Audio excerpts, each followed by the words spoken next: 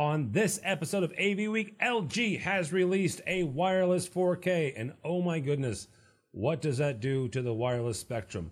Also looking at how we educate and train the next generation of AV pros. All that and more next on AV Week. The network for the AV industry. What are you listening to? This is AV. This is AV Nation. This is AV Nation.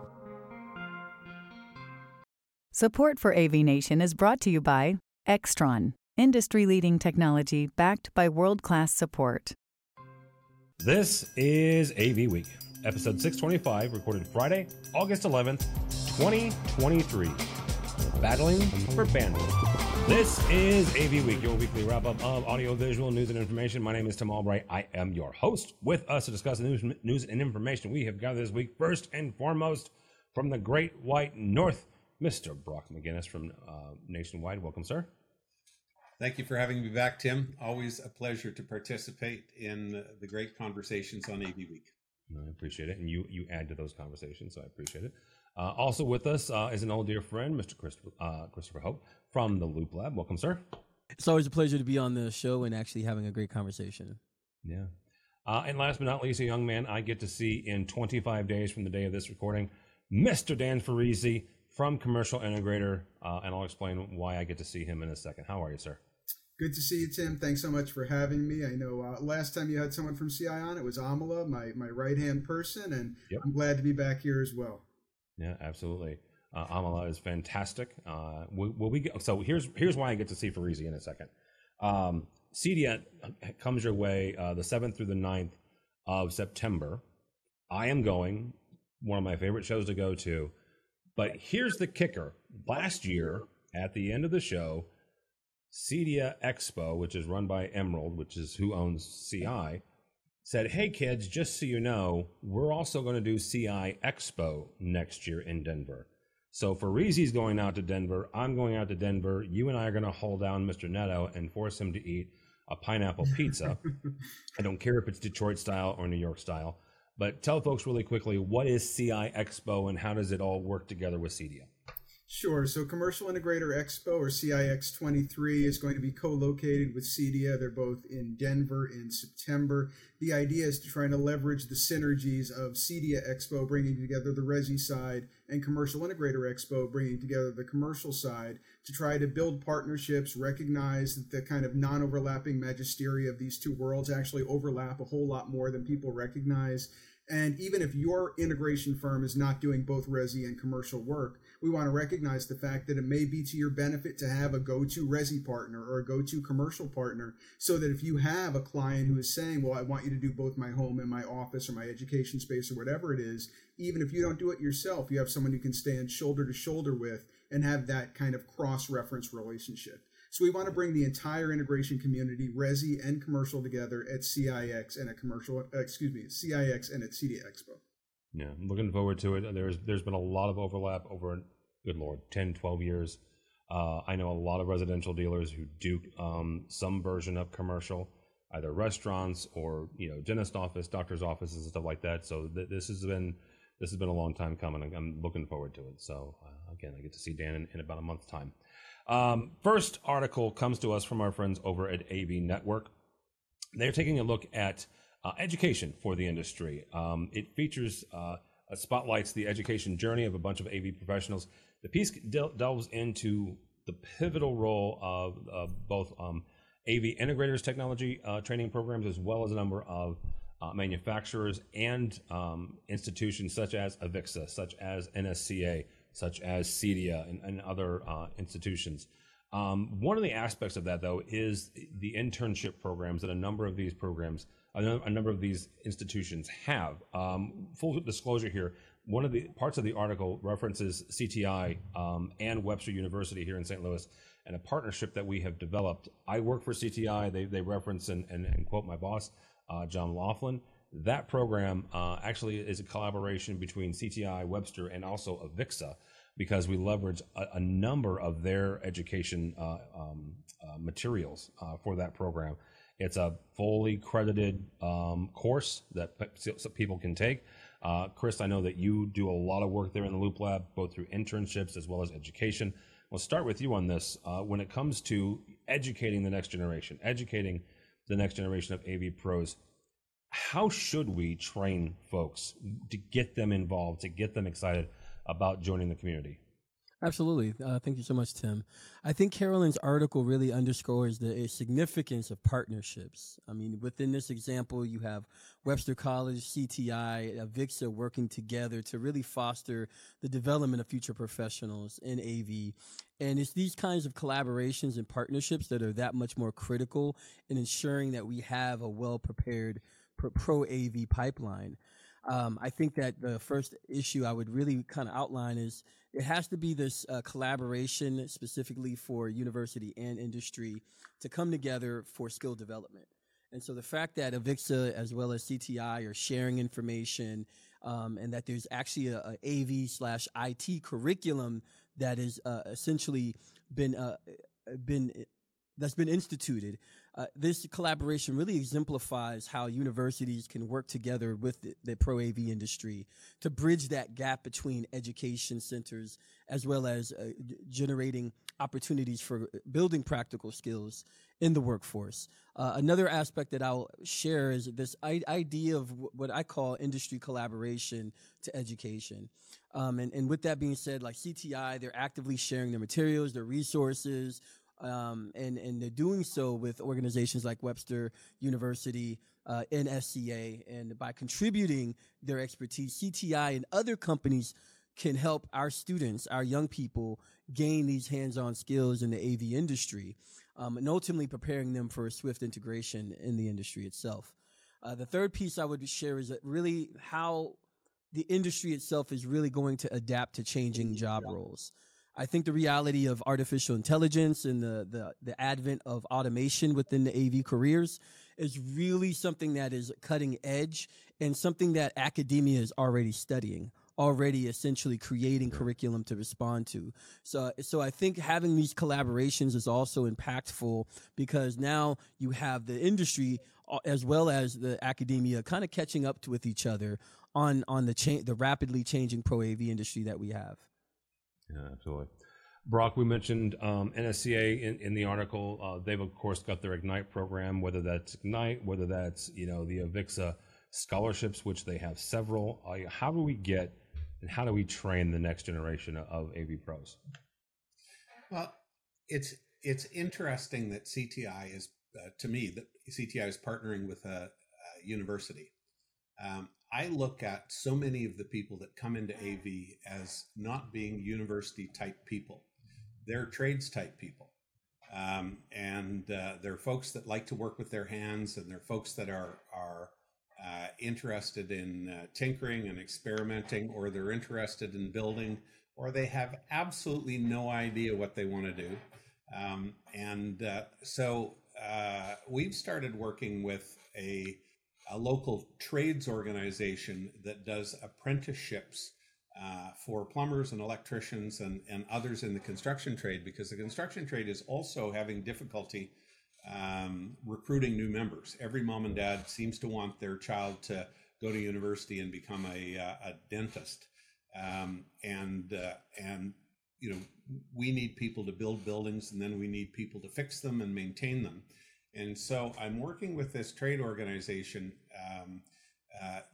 to try and bring some people onto our job sites. And they're offering some wage subsidies, and we're looking at putting something more formal together in terms of a introductory apprenticeship.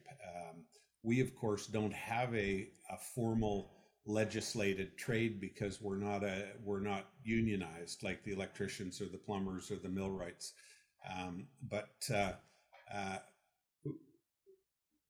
In my experience over the years, I've found that a lot of folks that started by working with their hands end up running businesses, and probably should have gone to university in the first place, but were just never all that happy sitting around a classroom doing nothing, or repeating things that they had to memorize. So it's either way.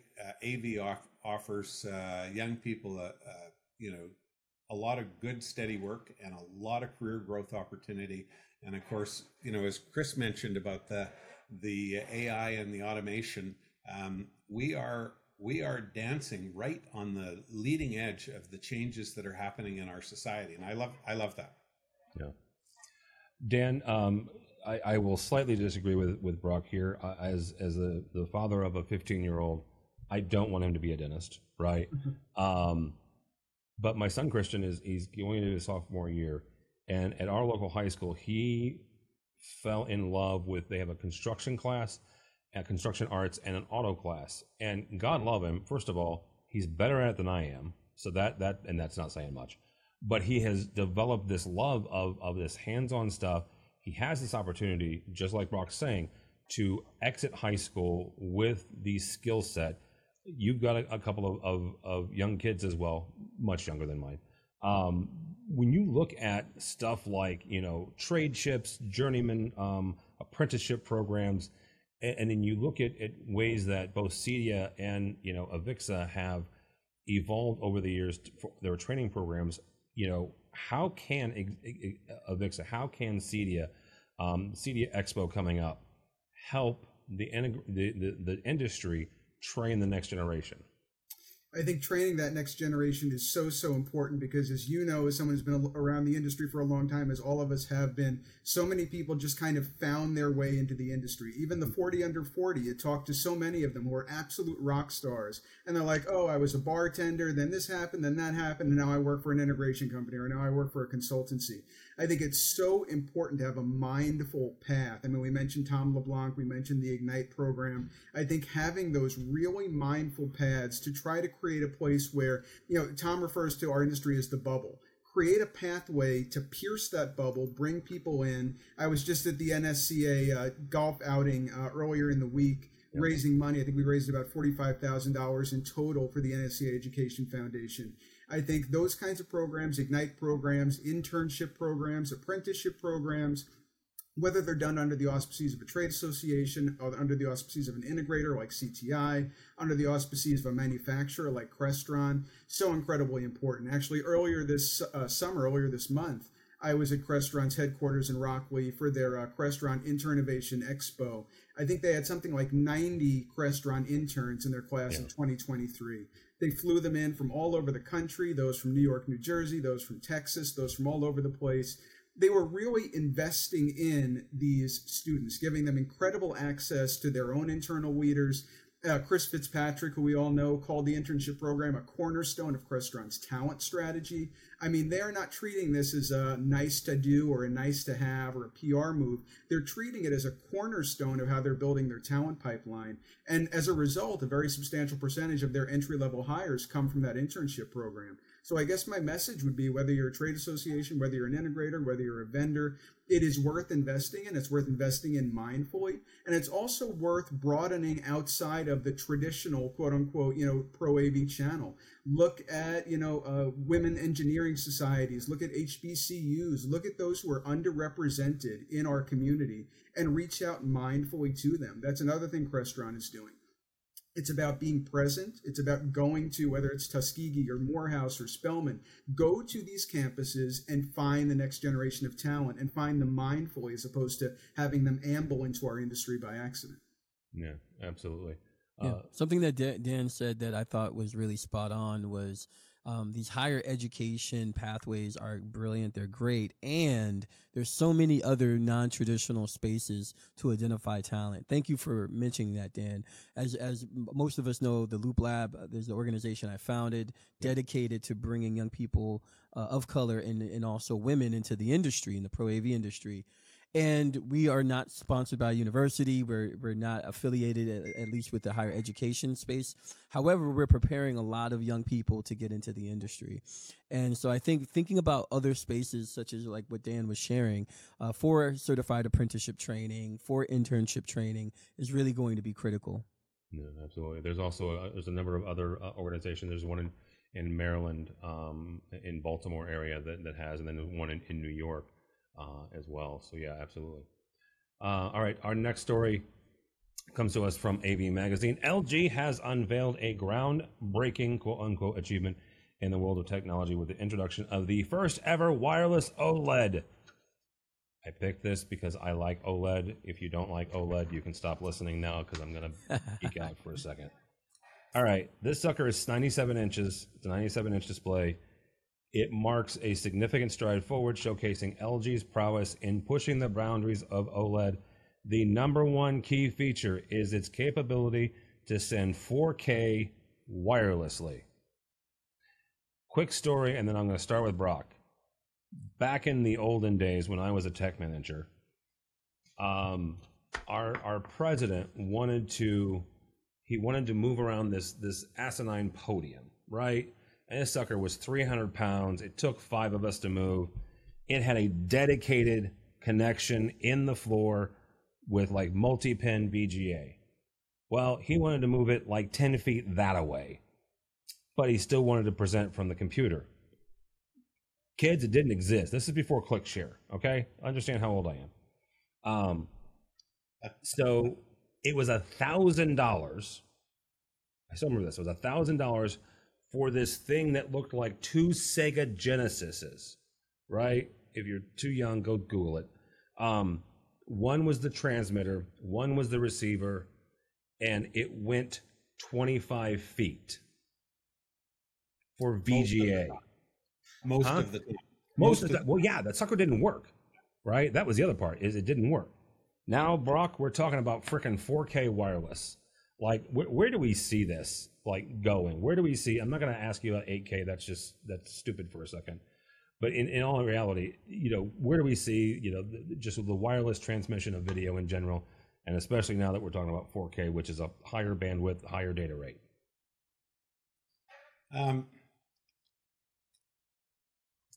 I felt pretty dumb reading that article, actually, because I thought we were already transmitting 4K wirelessly. No, it's AV over IP. No, we have 4K click shares. That's true.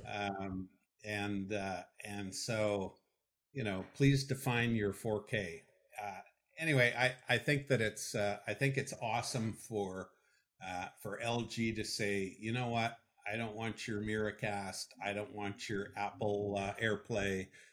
We're going to get you to sign up to our own little wireless transmission system, and of course, it probably only works on our computers, our phones, and our set-top boxes. But it'll be 100% wireless, except for that electrical cord that you have to plug in anyway. I laugh when marketing people write stuff like that. All right. 4K is awesome. OLED is awesome. I happen to own both, and we'll carry on. But certainly in my client base, wireless is what we're doing first, and people care a lot more about wireless capabilities, wireless conferencing now, especially not having to plug anything in, than they do about resolution, because the TVs pretty much can make anything look good now. Yeah. Dan, you certainly answer that question as well. But additionally to that, one thing that Brock mentioned there is we have click shares, right? Mm-hmm. Not to be stupid, but we also have wireless internet. We've got cell phones. We've got this, that, and the other. There comes a point here where higher education and corporate needs to start managing the bandwidth in their space, right? Where you're going to have, here's the thing. There's a reason that the government sold off a bunch of wireless spectrum, and that was to give it to whoever. But it's becoming congested too. So, where do we see the wireless traffic jam happening in corporate and higher education? Yeah, I think that's a very good question. When I was reading this story, the first thing I was thinking of is all the years I spent covering, wireless microphones and all these kinds of issues. You're talking about stadium deployments or, rock concerts or whatever it is, and you're battling for bandwidth.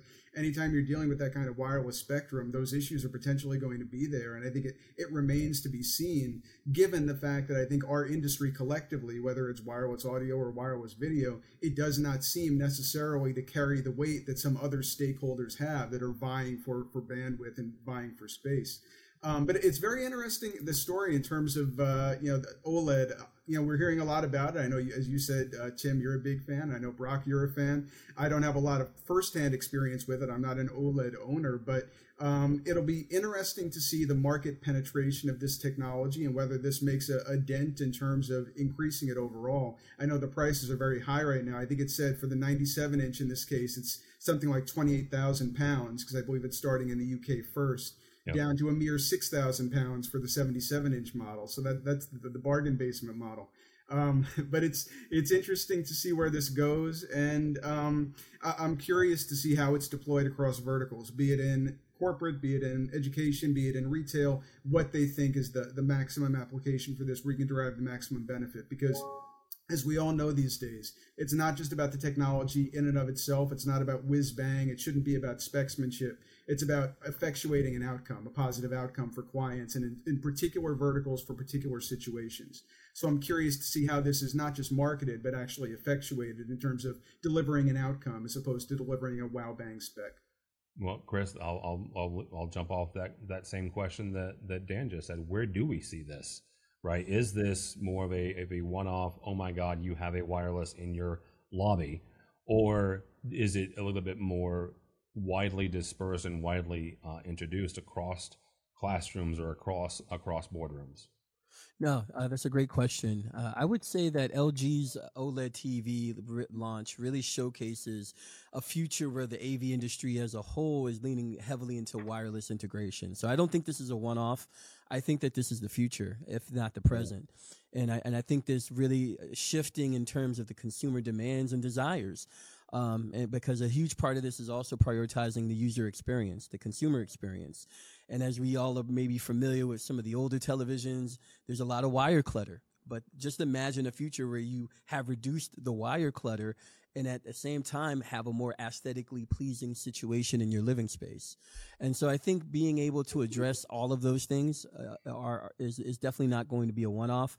I do think that if there's a way to address some of the price barriers in order to make it more mainstream, I think that might be LG's next step, and other organizations that are looking to produce similar kinds or comparative type of OLED TVs.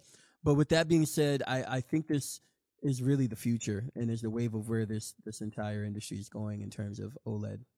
I would agree with that. And give them a second. Goodness. It's all marketing BS. Oh, stop it. All right, last story.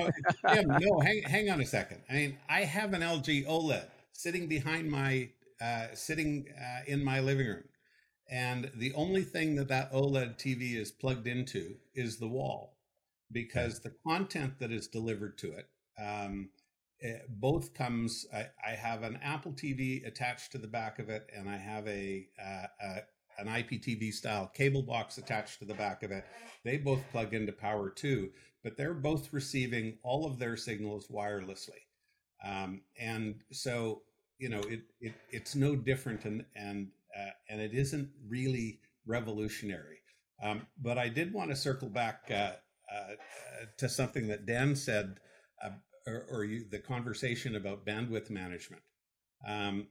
Those particular click shares, we happen to have a deployment at a car manufacturer's where we got a complaint this week that the ones that are sitting on 2.4 gig network are somehow interfering with the PLCs that are running the car manufacturing equipment. Oh. And we don't know how that's possible or why that's possible, but there is a large automobile manufacturer that is currently spending a whole bunch of IT type money trying to sort out whether in fact there is some active interference. They're all getting, they were legacy pieces. I think they're all getting moved onto 5G, or simply, being used in local SSID mode. But there is some real world interference stuff happening out there that we never knew about before. And that's a story. Well, the other part of that story is the fact that all of our governments keep selling off our bandwidth, but that's me getting on a soapbox that I probably shouldn't get on. Apologies for interrupting, sir. No. I mean, here's the thing. I spent last week with Sure, which is why I wasn't here. And long conversations with that company, and God love them. And they actually partnered with Sennheiser and a couple other folks when the government was just starting to talk about selling out the bandwidth. And one of the gentlemen from Shure raised a point to me, which I found very funny. He said, here's the spokesperson for Google explaining why wireless microphones have no business. They don't have a dog in this fight. They shouldn't be heard. And he's talking to Congress on a freaking wireless Shure. Exactly. But they really do have the ear of the decision makers, though. To your point, I mean, when Google speaks, the decision makers, the policymakers listen. I don't know. I mean, I think collectively, we as an industry really try to advocate for our applications and our users and our needs. But do we have the voice of Google or of, the case, whatever the case might be? All right, hang on for a second. We're not going to get to the last story, and that's okay. Some of us do. And it is a disagreement I have had with AVWeek for a very long time. This is not new. AVWeek is based in Virginia. They're right outside of DC, and they have been for years for a reason. I did an interview with Mr. Labuscus a couple years ago, and he explained his points, and I asked questions, and you can check it out, and I'll make Mitchell put a quick link to it. But I still feel like AVWeek and NSCA and other organizations, CEDIA, the organization, should have a hand in this. And there are some of them that do it better than others, right? But putting all the onus on a wireless microphone manufacturer or a consortium of them, I think is a bit unfair, because if you look at the totality of the show floor of Infocom in June this past year, darn near 80% of those folks used wireless in some way, shape, or form. Crestron uses wireless. Extron uses wireless. Aurora, they all use some form of that bandwidth. So yes, we should all come together, other organization. Funny thing is, we got several, and I think that they could all do a better job of lobbying. Not saying that. Hang on, I'm not saying that they have Google money. Don't misunderstand, right? I am not in any way, shape, or form saying that AVWeek has as big of a stick as Google. I am not, but I think that they could, them and NSCA and others could do more. Go ahead, Brock. But the FCC is not selling off the spectrum that everybody else's wireless is using. They're selling off the lower band. Well, they're selling off the lower frequency ranges. They kind of started at the bottom and they're moving up.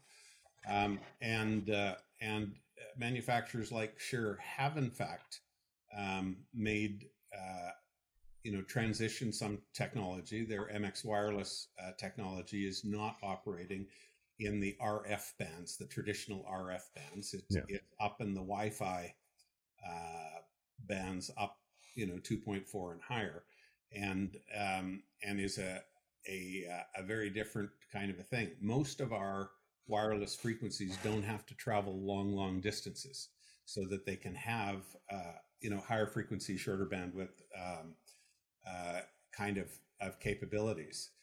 It is the stadium touring intercom broadcast worlds. The broadcast people are the ones that should be in this fight. They have money. Live Nation, as a presenter of show tours, has way more money than a lot of the AVWeek, especially this week when they're selling Taylor Swift tickets in Toronto. Way more money than a bunch of small audio manufacturers, and it's a challenge. And I think, Tim, we have to circle back to conversations that Josh Schrago had brought up to the FCC. Was that 6 or 7 years ago now? Yep. When they were doing one of the first sell-offs. It's tough. Our industry associations do not have the money to contribute to the PACs and do the lobbying. Betsy used to lobby for AVWeek back in the Infocom days, but this is, it's such a narrow issue, and And our governments, all governments, are making billions with a B of dollars selling space to telephone companies and entertainment providers. So it's, what do you do? You rant and then you move on. All right, well, that's it for us. Thank you guys so much. Mr. Christopher Hope from the Loop Lab, thank you, sir. Thank you so much. How can people get a hold of you or the Loop Lab? Absolutely. People can get a hold of me at chope@thelooplab.org, my email address, and also look at the Loop Lab website, www.thelooplab.org. All right. Mr. McGinnis, thank you, sir, as always. How do people get a hold of you or Nationwide? I'm Brock at nationwideav.com, Brock McGinnis on Twitter. I can be found on LinkedIn, and mostly when people reach out to me, I respond one way or another. It was great to be on the show with both of you. Chris, you embarrassed me by how well prepared you are. Excellent job. You're a great guest for these kind of shows. Absolutely. Mr. Farisi, tell people how to find you, but also how to find CI Expo and CEDIA, and where you and I can hang out together in Denver. Sure. Really appreciate having been invited, Tim. Great to be on with you, Brock. Great to be on with you, Chris. You can find me on @DanFarisiEdit on Twitter. I'm also very active on LinkedIn. You can go to commercialintegrator.com to check out all of our journalism, or go to expo.commercialintegrator.com to find out about CIX23. September 7th to 9th in Denver, co-located with CEDIA Expo. Great opportunity to bring the resi worlds and the commercial worlds together, and just kind of build up those synergies between the technology trades. We really believe that those walls are coming down brick by brick, and we want to create an atmosphere where people can really lean into the convergence of the technology trades. Don't throw anything at me, for easy. It's almost like a US version of ISE. I'm just going to put that out there. So, by the way, when does the 40 Under 40 come out? 40 Under 40 is going to drop at the end of August. We don't have a specific launch date yet, but it'll be probably before September 1st. We have everyone lined up.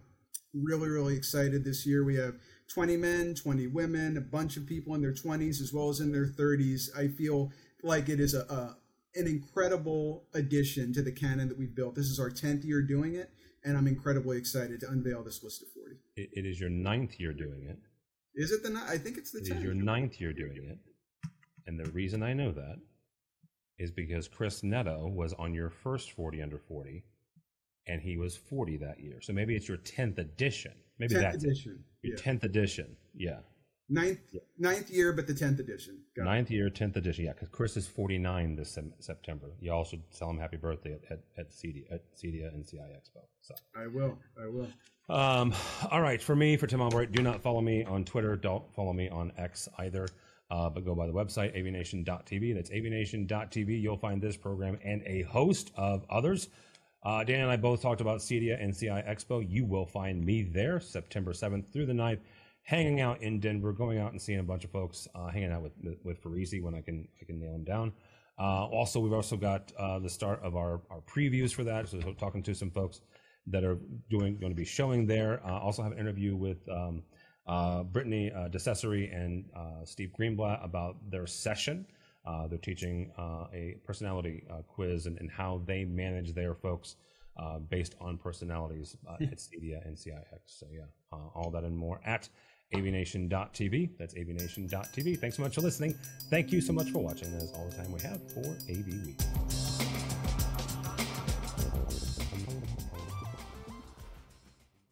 Hi, this is Jennifer Goodyear and Erica Carroll from the Women in AV podcast, where we are encouraged by the incredible stories of women in AV. Listen in on fun, empowering conversations as we chat with inspiring women, breaking barriers and creating their own path in the industry. Check out Women in AV on avnation.tv or wherever you get your podcasts.